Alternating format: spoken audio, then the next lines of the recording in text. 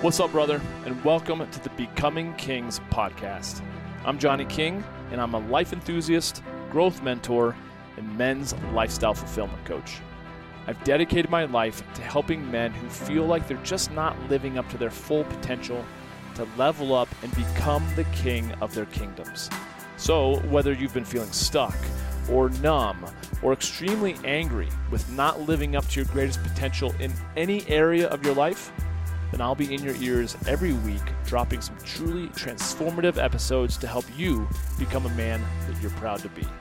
I'm glad you're here. Let's get to it.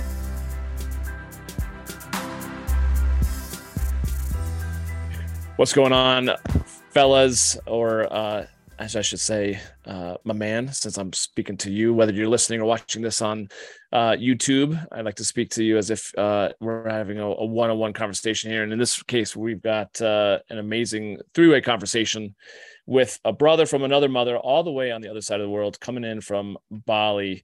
Terence, Carfrae, thank you, brother, for being here. He's a men's coach. He's a mentor. You facilitate workshops. We were just rapping. I had to stop us from just chatting the whole. It's like, we got to start recording this stuff. This is good stuff. But thank you for being here. I really appreciate you taking time. Yeah, I'm really looking forward to our conversation. 100%. I would like to, just because we actually already started talking about so many good things that's got my brain turning. Why don't you tell the listeners, viewers, just a little bit about yourself? Obviously, I could, speak off of your bio that you provided, which I appreciate, but I'd love to hear more from the horse's mouth. Just a little bit more about your background without going into too much of your story.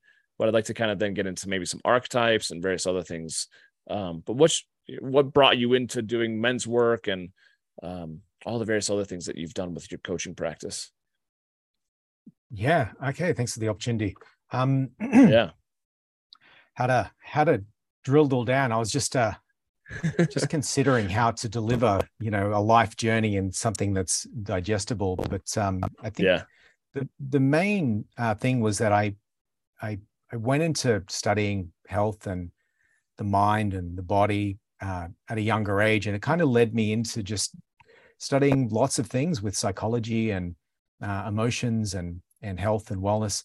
And then it kind of came to a head when I was in my early to mid 30s and joined my first men's group, and sitting with this group of very accomplished men in Santa Barbara and doing a journey with them for 9 years with these 8 men where we dive deep. And these were community leaders and successful business guys. And we went through divorce experiences together, births, marriages, and deaths in the family, and being able to experience vicariously in an intimate container that was shared very, very openly and vulnerably over those 9 years. I learned so much about what it is to be a man, and not some theoretical, philosophical perspective, but in the trenches, like what it takes to show up on that night when you haven't been able to sleep for days because your woman has just been, in whatever state, or, the baby's been crying for days on end, or the business is about to tank, or whatever the thing was. And I felt like it was just this amazing crash course in being a man, and realized that I gained so much from that. I was the youngest guy in the group for a long time before I invited another younger guy than myself in, and felt like I had an obligation to then bring that to other men, that understanding. And it's just become very obvious since that was a direction that felt right for me.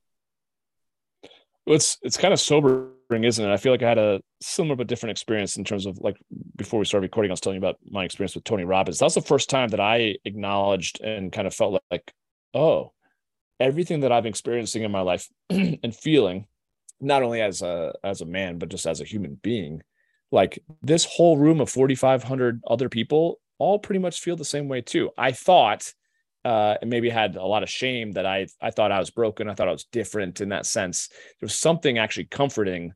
And then the more work that I've done with men, specifically with like men's work, is to like acknowledge, oh, we're so much more similar than we are different. you're born in Australia, I'm born in the US, and yet we're no matter the skin color, the background, we actually all have very similar emotions, very similar blocks, frustrations, challenges. So I think it's cool that you had that experience with a ton of other men in Santa Barbara, to kind of be like, oh, this is interesting. That kind of propelled you into doing your work, it sounds like. Yeah, it really did. And it's super interesting that it's our similarities that unite us, and it's our differences that help us grow, like through the contrast in the world.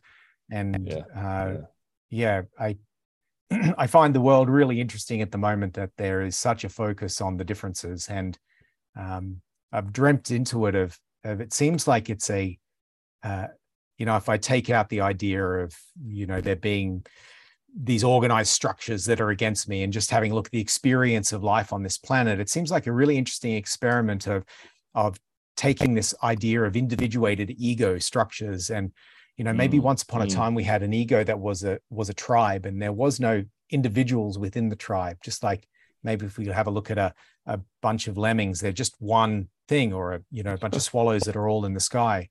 And I imagine at some point humans were like that, but we've individuated more and more and more until we're these separate units. And like we don't even really identify in the West now with our family so much. We're an individual that is distantly related to our brothers and sisters and parents. And then taking that step further, it seems like even within that individual ego structure, we're starting to find people are battling within themselves of like, oh, there's a part of me that's like this, and there's a part of me that's like that, and I'm really conflicted and confused. And so those differences seem to be part of the cosmic game that we're playing with ourselves at the moment. Well, you talk about it kind of different, and I felt like too, that there's been at times like different parts of me that have been at war within themselves, and within me. And I feel like sometimes that has driven self-sabotage, whether it be in relationships or work, or even when I was younger in school and that sort of thing.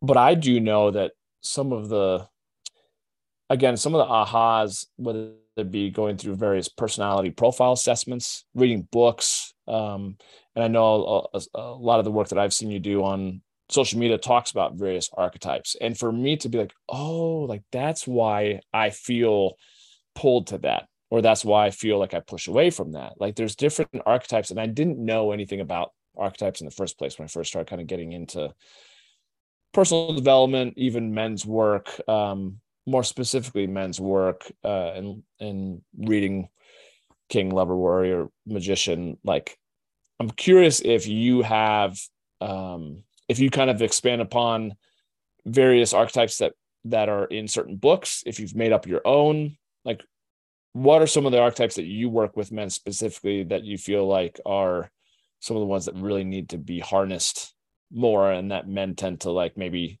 shy away from, if that makes sense? Yeah, that's a great question. I haven't really considered that a lot, but to expand it out beyond those four primary masculine archetypes, there's the four general archetypes of Jung as well, which is the persona, the self, and oh geez, what are the other two? The animus, anima, and the shadow, I believe. And so with that one, the shadow is, I think, one that people necessarily shy away from because it's the unknown, it's the darkness, it's our scary parts.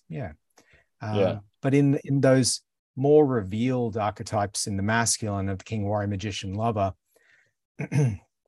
I think the warrior would be the one that men have been disavowed of the most and have been led to believe it is the least deserving of existing in our world today. And I've seen many people justify the diminishment of the warrior archetype, citing the ways that the shadow warrior in the past has shown up by doing horrible things. But the reality is, without the warrior, we'd be lost. It's an absolutely essential aspect of the male psyche. Well, I was going to say too, for me, I agree. I feel like having been raised as definitely as a nice guy, I definitely see you, put reels out there and various content on the nice guy. Yeah. I've had Dr. Robert Glover on the podcast. We've talked about like his No More Mr. Nice Guy book. I feel like a lot of guys resonate, myself included, being a quote unquote recovering nice guy. A big part of that is like I would at times feel the warrior come up in me, and I would resonate with Braveheart and 300 and Right. Gladiator, so many different movies. I'm like, and then wonder where is my fight? Where's the fight taking place? Where's the war? Like, I wish I kind of sometimes would live back in those times, because then it was just very clear about who the enemy was.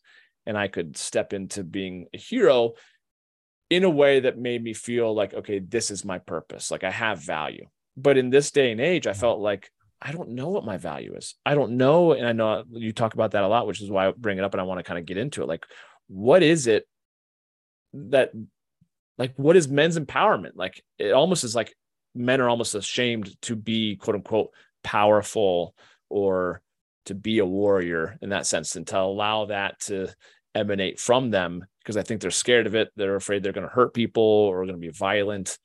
You know what I mean? Yeah. Well, if I have a look at what the warrior represents for me, and to, instead of imagining it as someone going out there and shooting, killing, or waving a sword and battling foes, um, the from the perspective of the king, warrior, magician, lover constellation, the king is like King Arthur and the Arthurian vision of that. Then one of his lead warriors would have been Lancelot, or and the way that the warrior would have behaved he'd be there to protect the borders of that kingdom. And if we take that kingdom down to, okay, well, what is your kingdom? What is my kingdom at its essence? It's probably my heart, my essence, my soul. And if those archetypes were at play within me, like, how am I creating boundaries for my soul? And do I have the skill to be able to monitor and defend those boundaries? Not necessarily needing to go out and attack others. That may be something that is Yeah. Right. necessary to my psyche at some point. But then it's like with my body, Right. am I defending and protecting my body? And then maybe it's my family or my house, and then maybe my community, and building upon those structures within and then extending them without. And someone who's very effective at that, a really good king who has mastered that art of being a king, I think existence would then offer them the opportunity to play out that role with an effective warrior in the world. And they would probably amass a lot of people around them that would identify them as their king.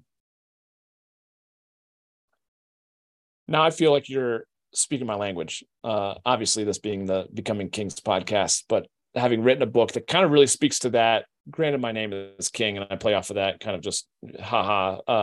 But I don't necessarily proclaim that I feel like I've, achieved being a king in my life, but I feel like that's what I'm in pursuit of.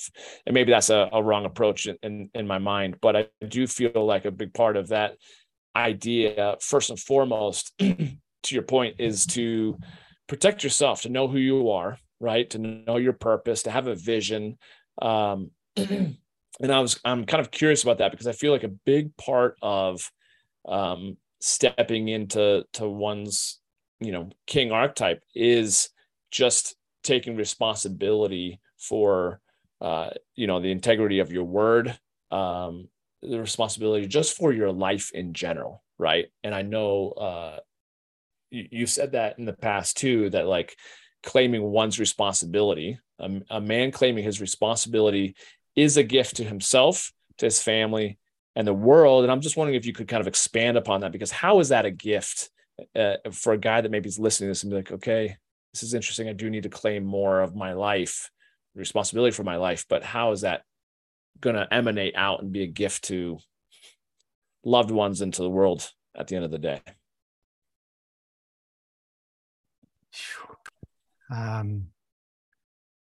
It feels like there's so much in that question, but I'll just wrap as it comes to me. So for starters, a man, for me, a man that has claimed his sovereignty, claimed his responsibility, is a trustworthy man for me, first and foremost. It's like someone that I know that I can't easily manipulate or push around, or isn't working with some subtle agendas, that his word and his actions are in alignment. To me, that's a man that I feel safe around. And I don't feel like he's trying to have power over me. He has trying to have power over himself and to claim that autonomy in the world. And it inspires me. It inspires me to want to align myself with a man like that, to see what he's working on, because it must be a righteous project or purpose that he's aligned with. Right. And if it's aligned with me, it's like, hey, let's collaborate here.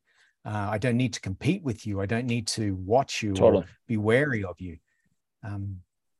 So I think in simple terms, as a gift, like a man that has claimed his responsibility for his life. He's no longer playing the victim card. He's no longer seeking to have power over others. He's looking to conquer himself, and not in a way to beat himself, but to master the principles of being a man.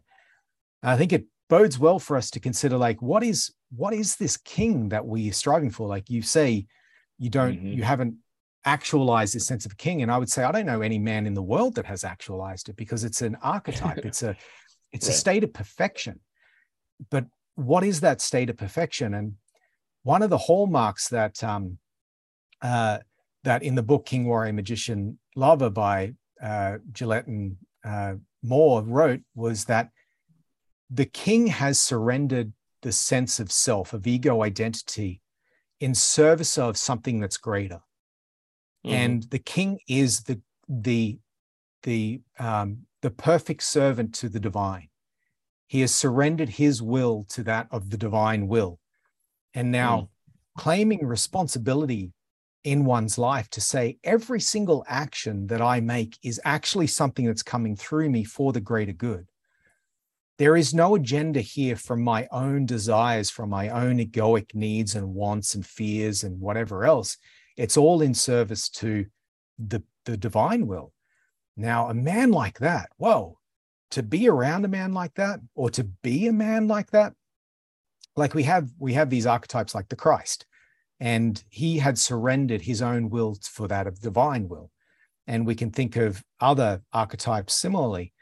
And so they're these states of near or close to perfection that help us to navigate all of the ways that we are on our journey back home, which, if you have a look in traditions of Hinduism and Buddhism, it's all to say surrendering your own desires to find complete bliss and harmony within self and with all things that are around us. So when I have a look at the king archetype in a directional sense rather than a destination sense, someone who is claiming that responsibility of that path. And my work, I hear you say becoming kings is your shtick for your business, and mine is the path of the king. It's the same thing, right? We've come into a realization that for me to have fulfillment of this life for myself, I want to feel some progress toward that ideal of being a king. And a man who is honestly, authentically on that path, to me as a man, I want to be around, and I want to be.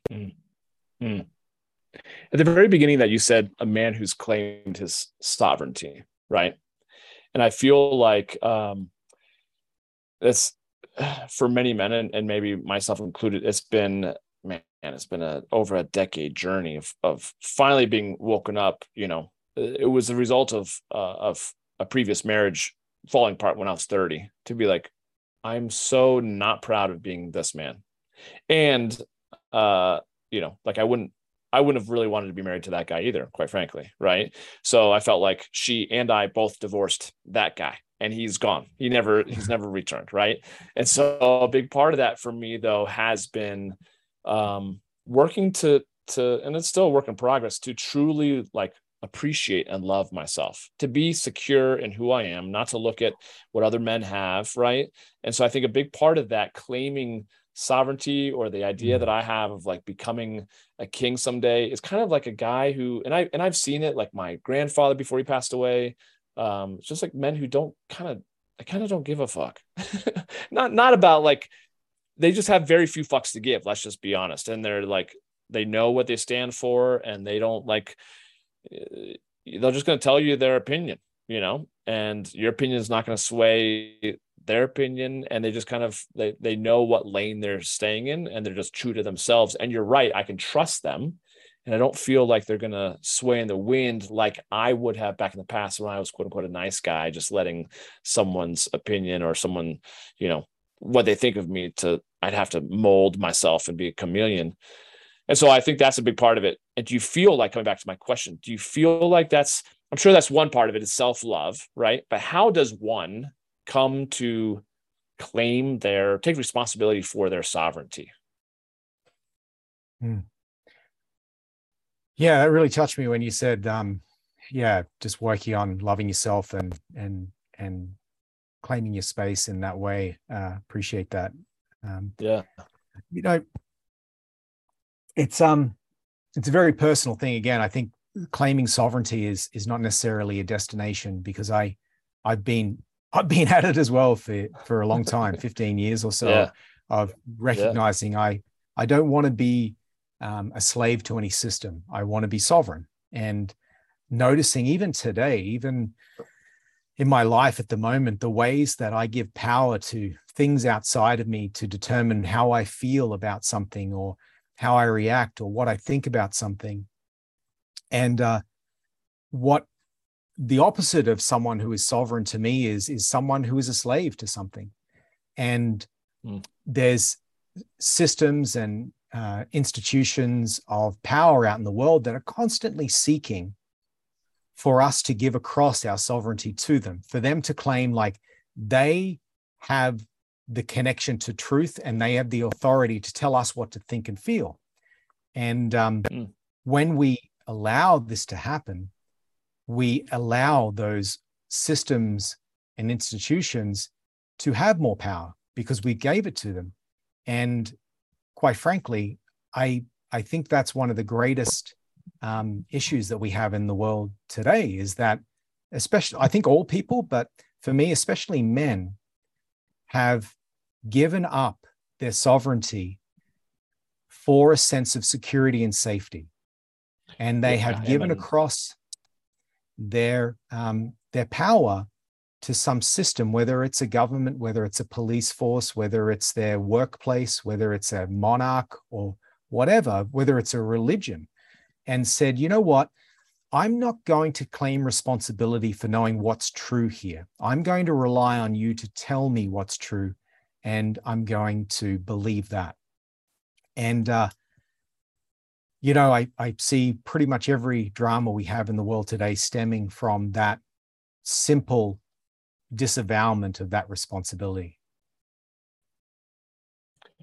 Well, I think that's a great point, because I think that's what I stumbled into that just as a result of like my house of cards falling down, right? I really felt like I was doing a lot of imposter syndrome and kind of built a glass house, so to speak. And so when my marriage kind of crumbled, I think that's when I really realized and woke up to kind of how disenfranchised I was too. You mentioned workplace, police force, government. For me, it was almost just even like this vision of like how I was raised to be a good little Christian boy, just go to school, get a good job, get a good education, get married, have, 2.7 kids, white picket fence, the whole kind of old school American dream. And I realized when I went through my divorce, that was like, I was fighting for something that I actually really didn't even want. And when I woke up to being like, I don't want anyone to tell me how much vacation I can take. I don't want anyone to tell me when I need to get to work or when I need to go to bed. There's a part of me that was like, I want to kind of give a fuck you to the system, of not even the system per se, but just like everything that I had preconceived or been programmed into my head about what it meant to just have a quote unquote successful life.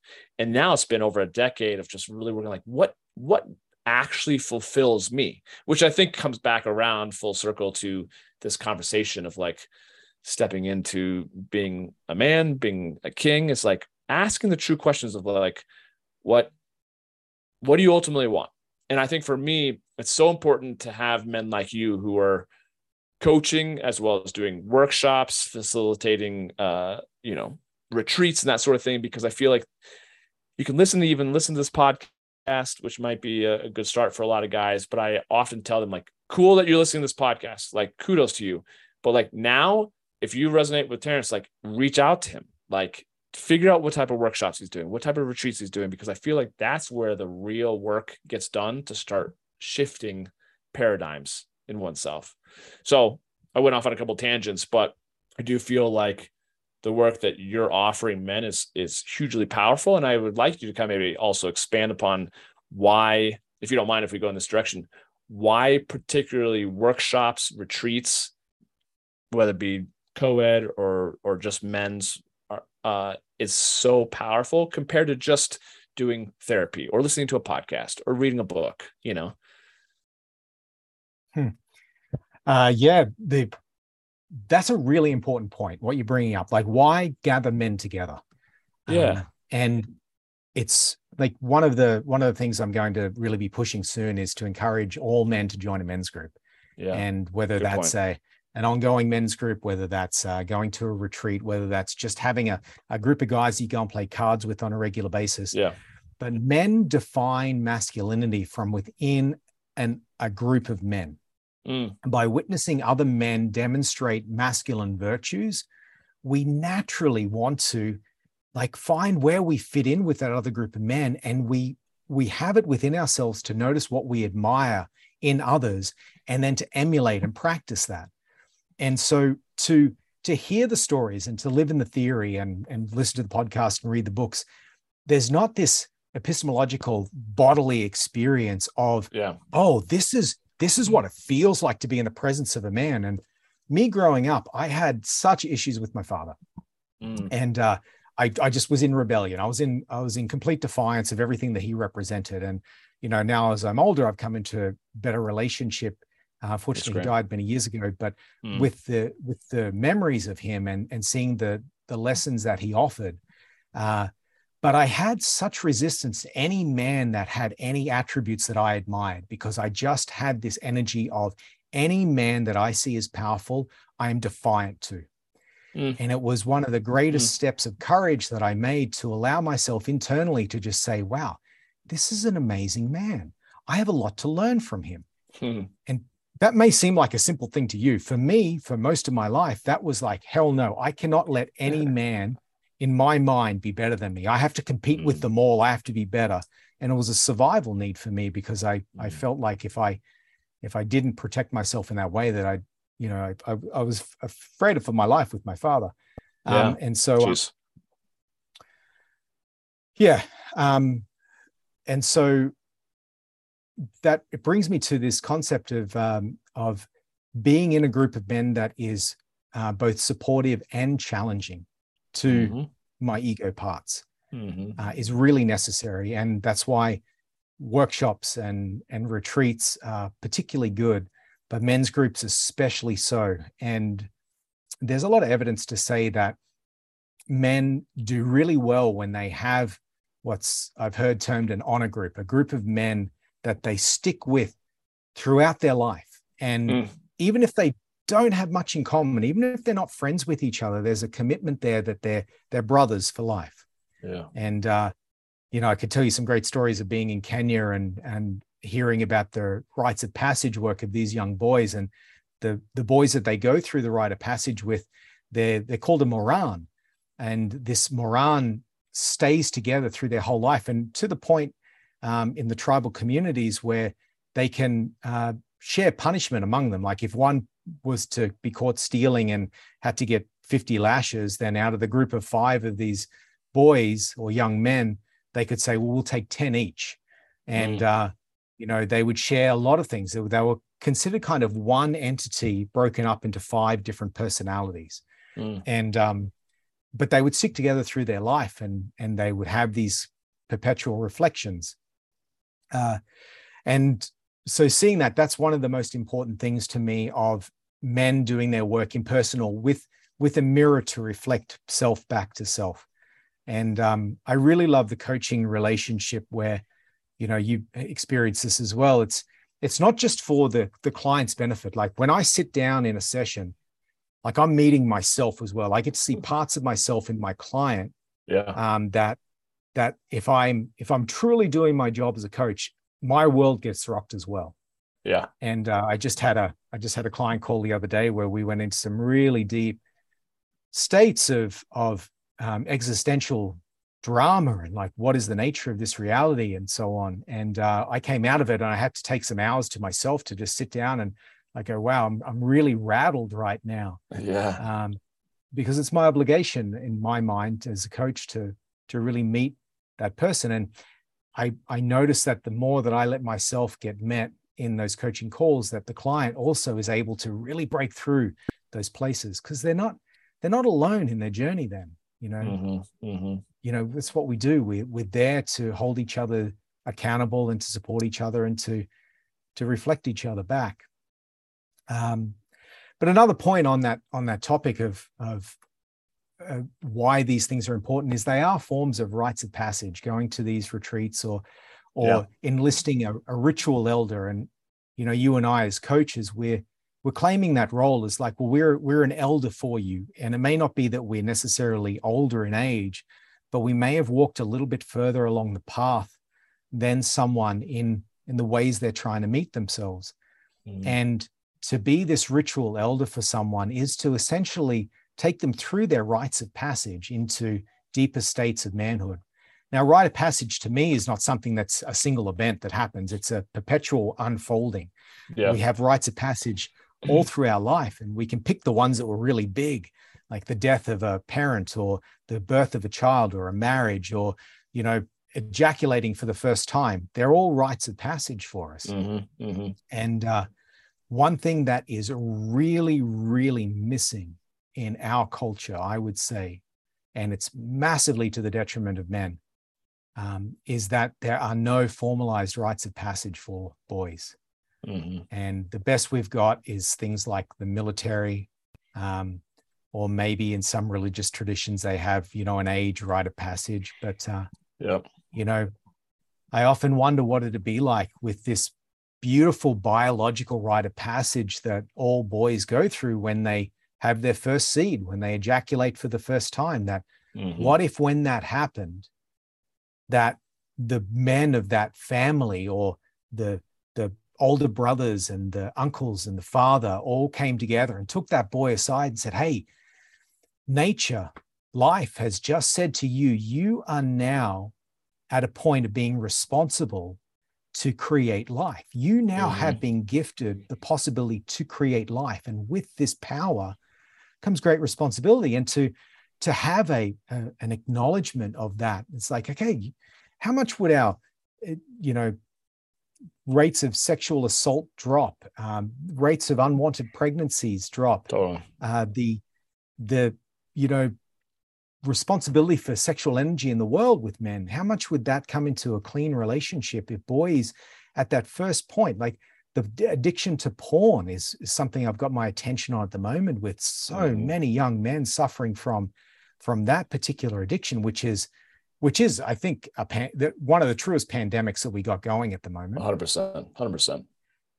And if we were to come into a relationship with that and to start formalizing rites of passage. And so to your point, I think gathering with groups of men is both intrinsically super important because we have these ongoing reflections of self that we can gauge our progression as a man from, and also they're embedded within those connections are these rites of passage where there's acknowledgement of certain things that we've done, which is amazingly reinforcing for our ego to know that we are being a good and true man. Yes. I love everything. I mean, there's so much that we could do another whole hour on all of what you just said on that part, but I completely agree with you, especially from the sense that I personally can speak to also not having a great relationship with my father at all. If anything, I remember thinking like, I want to be the opposite.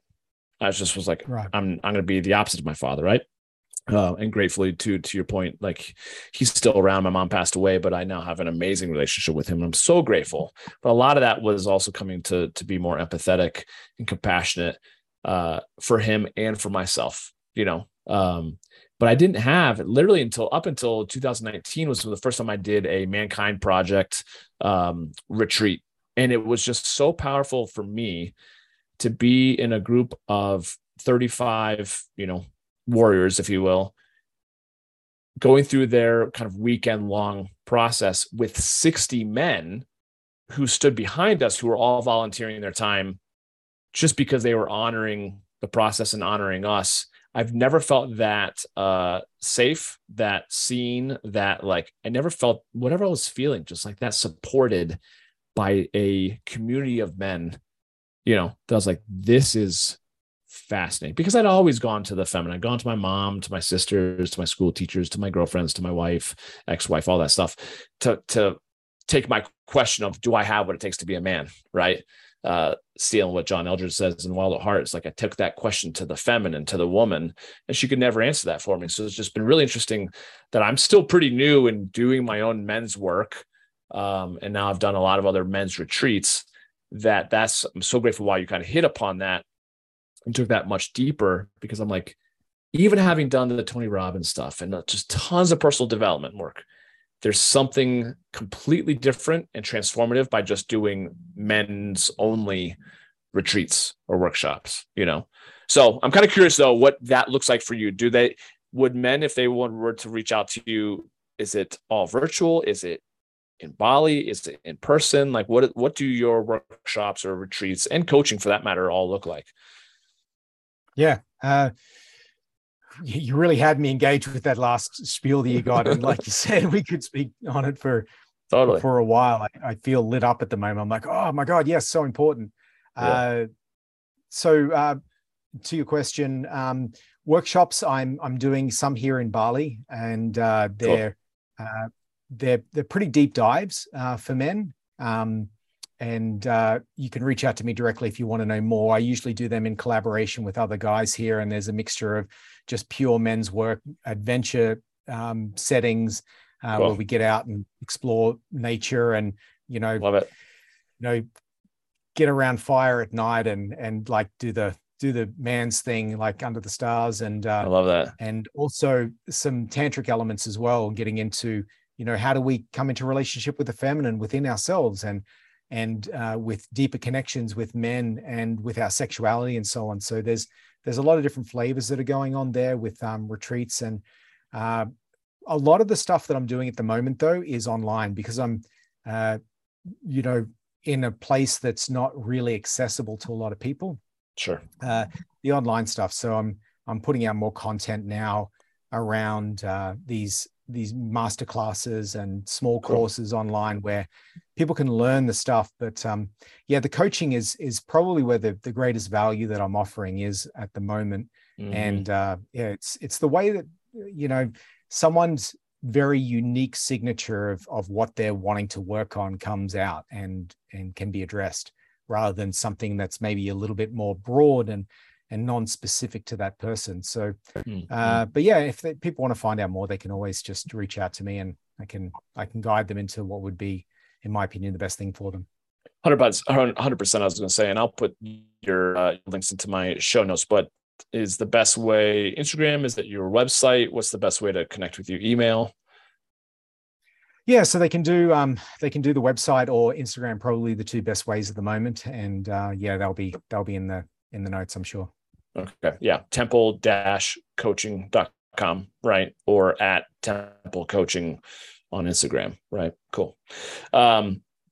Before we wrap, I've got a couple questions I want to ask you, which I like to ask men who are facilitating other men, and to also show that, the process that you're in, that I'm in, is it never ends, right? It's just a continuation of working on ourselves.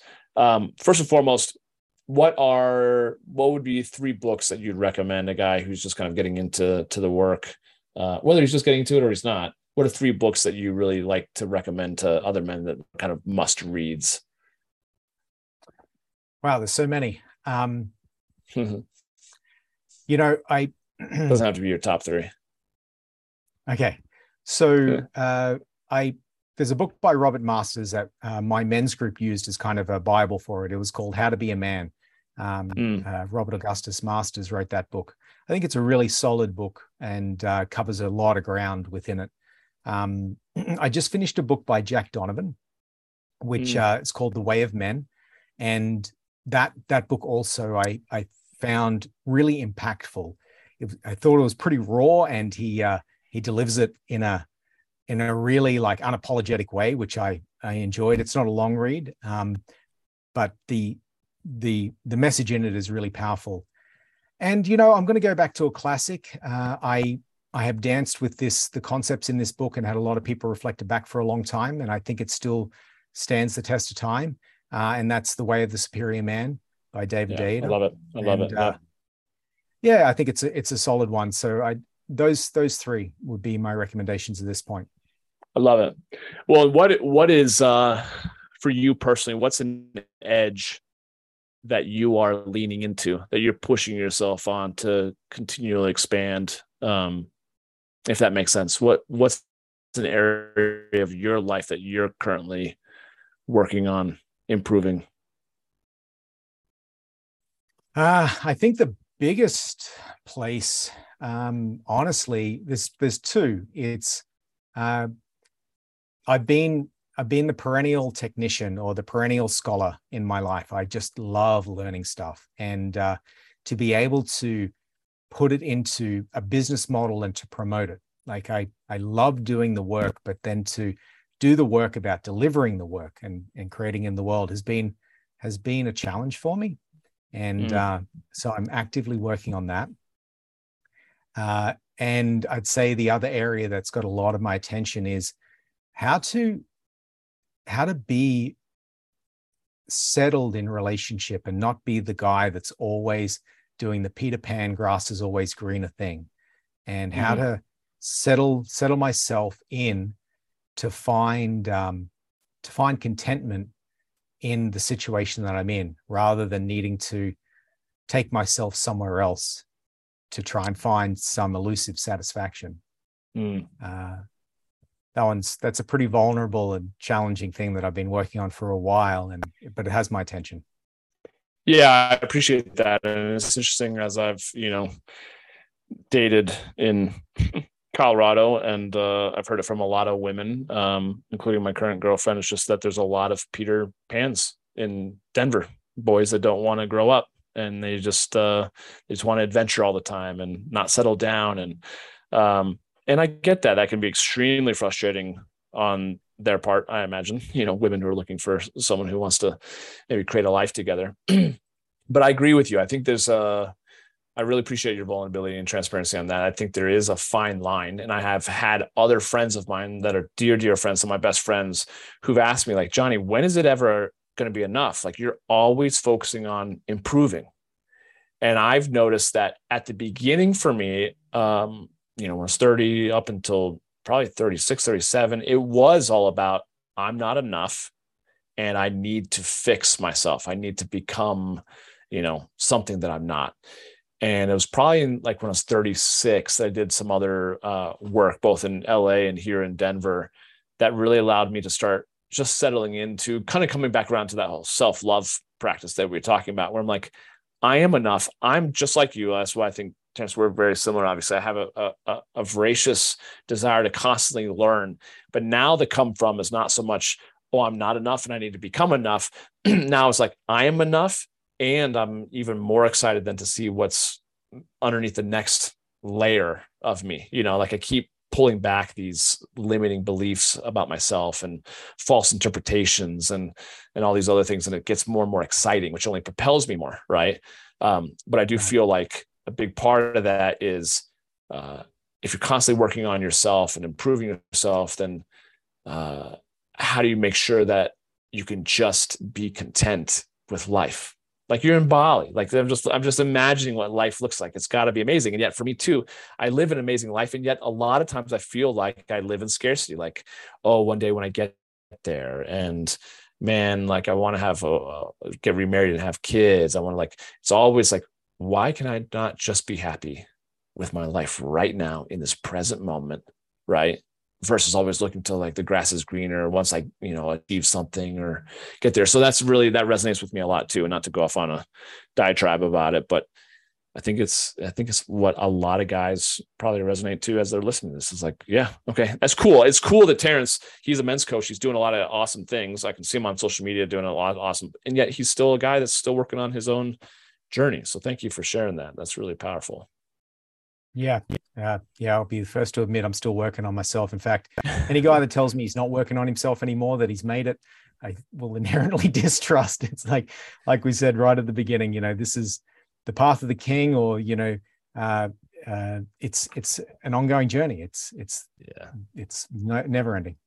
Yeah. It's like the more you know, the more you realize you don't know, like it just never ends. Right. And I agree. Someone who says like, oh, I've done all the things and I'm good now.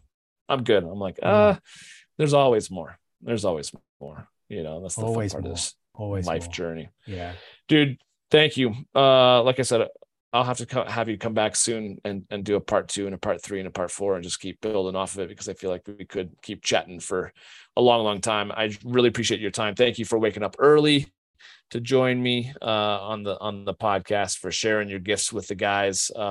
And I really, really do honor like the path that you're on, the gifts that you're giving back to the world with confronting. Because like you said, it's so confronting. And that's why I feel like for me too, being a coach, showing up for other men, it shows us a mirror and it triggers us. I'll speak for myself. At times I'm just like, I don't know if I can handle this. Like this is really, really intense for my own journey, but that's also the fulfilling part, the payoff too, right? Like we're all doing it together. So thank you for just being here. Yeah. It is truly my pleasure, my friend. Yeah, absolutely. Fellas, do yourself a favor. Go follow Terence on Instagram. If you're on Instagram, at Temple Coaching, right? Or check out his website, temple-coaching.com.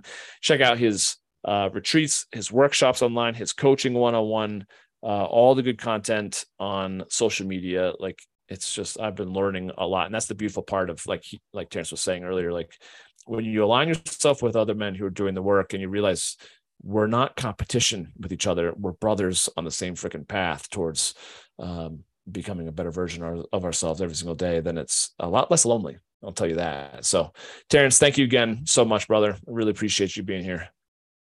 Yeah, man. Fellas, thank you for listening. We'll catch up with you on the next episode of Becoming Kings. We'll talk to you soon. Cheers. That's it for this one, and I want to thank you for listening. Hey, if you got some good ideas from this episode and you want more, please feel free to subscribe to the podcast. And if you think others may benefit from it also, share it on social media and tag me in your posts so I can say hey. It would also mean a lot to me if you felt inclined to write a review of the show on Apple Podcasts, since I read every single one of them. And if you've got any questions or topics that you'd like to recommend, or really just anything that you think I could improve upon, man, I thrive on constructive feedback. So hit me up with an email at podcast@johnnyking.com.